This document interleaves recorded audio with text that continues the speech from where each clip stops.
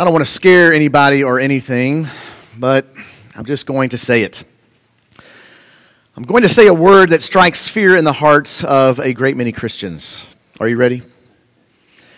Here it goes. Pentecost.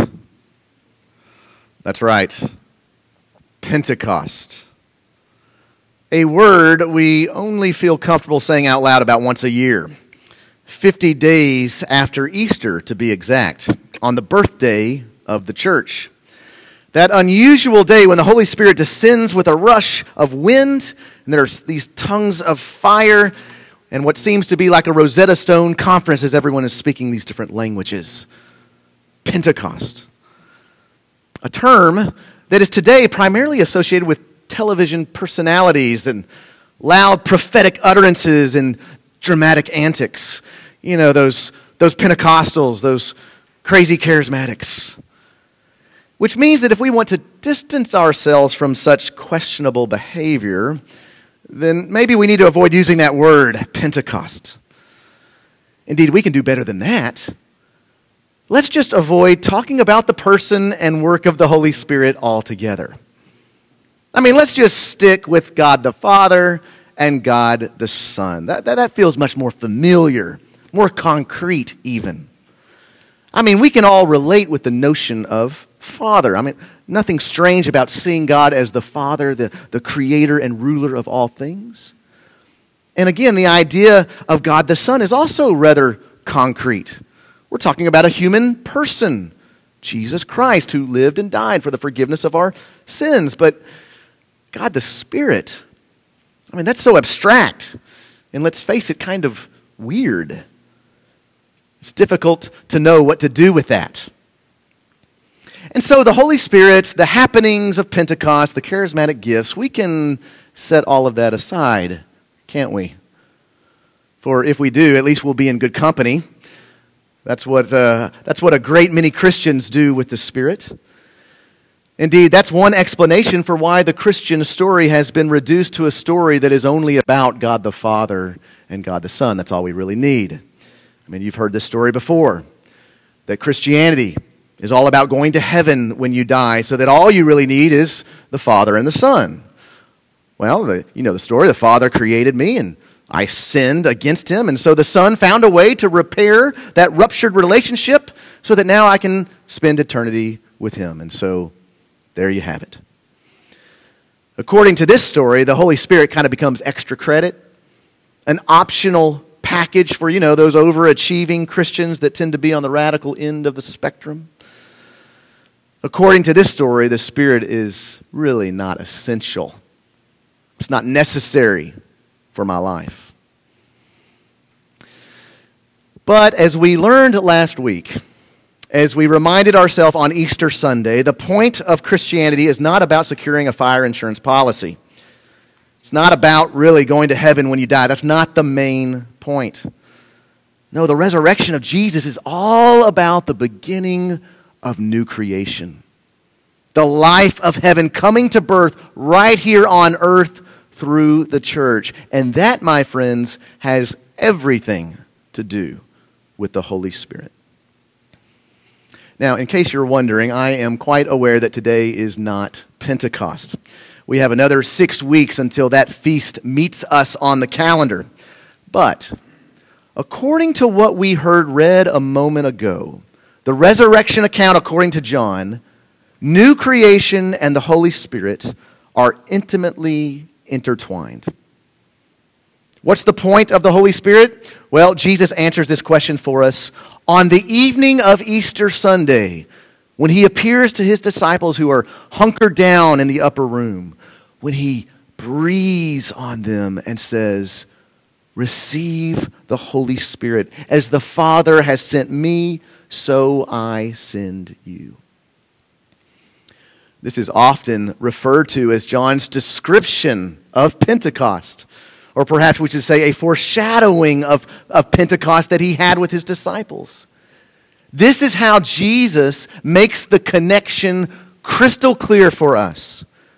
As God the Father breathed life, breathed his Spirit into Adam at the dawn of creation, so now God the Son, breathes life, breathes the Spirit into his disciples at the dawn of new creation.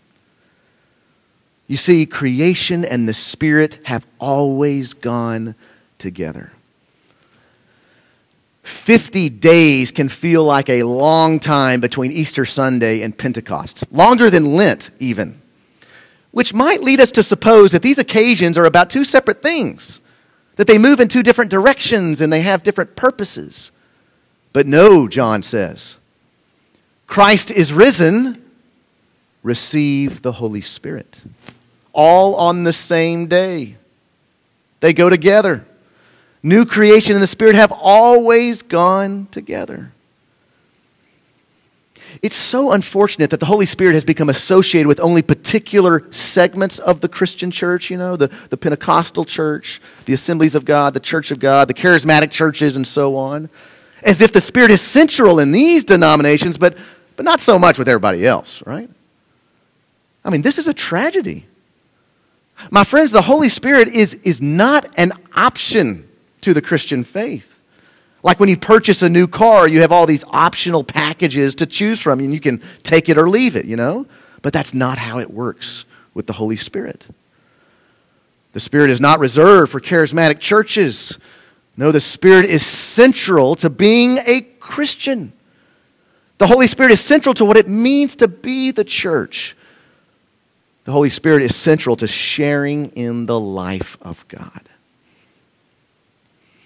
Listen to what our ACNA Catechism says in response to the question, who is the Holy Spirit? Answer: God, the Holy Spirit, is the third person in the one being of the Holy Trinity, co-equal and co-eternal with God the Father and God the Son, and equally worthy of our honor and worship. Or as we declare in the words of the Nicene Creed, who with the Father and the Son is worshipped and glorified. And then I want you to notice how our creed immediately then speaks of the one holy Catholic and apostolic church. That's intentional. It's because the Holy Spirit is the God with us of the church. So that the church is that new creation community that continues the work of Jesus in the world. Listen, without the Holy Spirit, there is no church. Without the Holy Spirit, there would be no God with us. You think back in the Gospel of John when the disciples were with Jesus in the upper room the night before he was crucified. Remember, that's when Jesus starts speaking about going away, that he won't be with his disciples much longer. And you remember how they react to such news? I mean, they freak out. I mean, naturally, they're afraid of being abandoned by their master. The text even says that sorrow filled their hearts. But Jesus says to them, he says, no, it's actually better that I go away. It's better that I leave you and return to be with the Father. Of course, at first, this only makes things worse. I mean, what are you talking about? How can this be better? Surely it's better for Jesus to be physically present with us, is it not? But not according to Jesus. According to Jesus, it's better that he goes away. Why? So that the Holy Spirit will come. The Spirit that makes the risen Christ present to his people at all times and in all places. That's much better for the people of new creation. That as Christ says, his last words in the Great Commission, that as Christ says that he would be with us always to the very end of the age. How is he going to do that? Through the presence of the Holy Spirit. That's why it is on Easter Sunday that that day when the risen Jesus makes his first appearance, his very first appearance to the bewildered disciples, that this promise that he made becomes a reality. He breathes on them and says, receive the Holy Spirit. So that from that point onward, the church has been Pentecostal. From that point onward, the church has been indwelt by the Holy Spirit. The church has been experiencing the risen Christ through the presence of the Holy Spirit. The church has been continuing on earth the new creation project of Jesus. How are we doing that? In the power of the Holy Spirit. You see, the Holy Spirit is central to what it means to be Christian. As many of you, I'm sure, have heard this before, that we Anglicans are committed to drinking deeply from what we call the three streams, right? The three streams that constitute a life-giving church. Of course, it's helpful that each one of these streams begins with the letter S, so we can remember. Scripture, sacrament, and Spirit. Now, though some Anglican churches might appear to emphasize one of these streams over the other, Anglicanism at its best holds all of these streams together. Scripture, sacrament, Spirit. But if you think about it, which stream permeates the other two? It's the stream of the Holy Spirit. For as we meet and experience God in the Scriptures, we can't do so without the Holy Spirit. And as we are nourished by God in the sacraments, we only do so, right, in the Spirit. In baptism, we are adopted into God's family. How? Well, by the Holy Spirit. And in the Eucharist, we ask God to sanctify the bread and wine by His Word and Holy Spirit. You see, the Holy Spirit is central to our life with God, which puts the question to each one of us like a bolt of lightning. How central is the Holy Spirit in your life?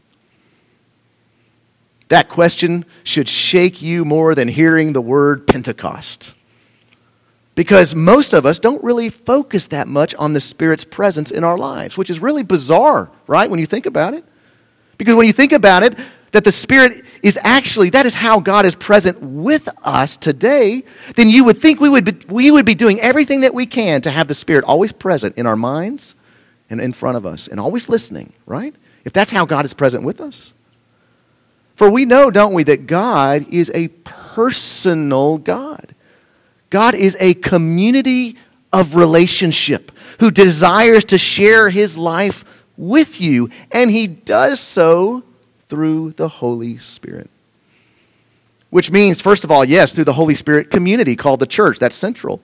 And yes, He does so through the Scriptures, of course. And yes, He does so through the sacraments. Yes, yes, and yes, but there's more. God desires to share His life with you through the Spirit in a ton of other ways. Through your everyday activities and interactions.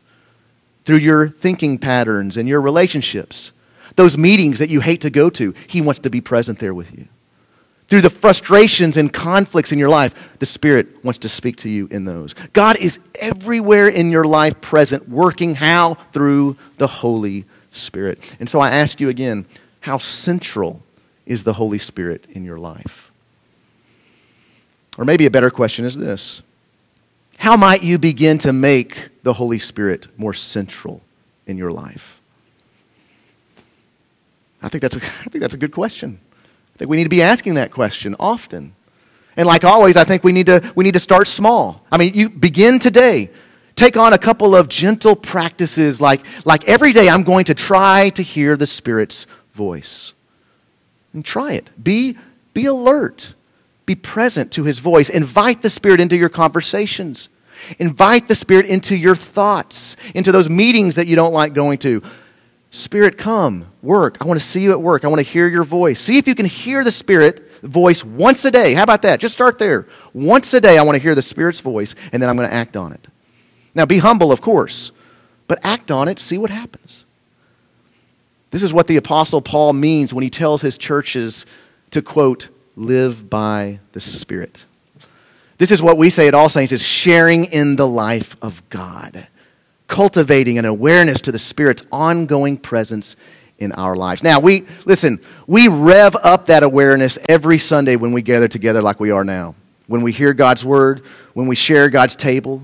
But this awareness, and now all of us on Sunday morning, of course, we're very aware of the Spirit's presence. But this awareness that we share this morning is meant to be taken out and lived with in every moment, cultivated in our everyday lives.